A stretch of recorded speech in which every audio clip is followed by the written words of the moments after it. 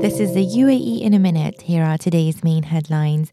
A man has been executed for the rape and murder of an 8-year-old child in a crime that caused shock and anger across the country.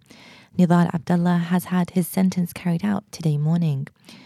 Meanwhile, Sheikh Mohammed bin Zayed has described 2018 as a unique opportunity to share our pride in the timeless legacy of Sheikh Zayed.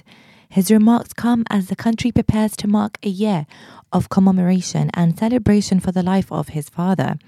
The Crown Prince was speaking after the launch of the official logo, portraying a black and white drawing of Sheikh Zayed, the founding father of the UAE.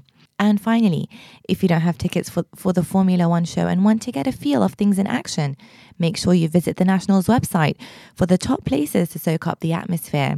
For these headlines and more, visit thenational.ae. I'm Mina Al-Durubi.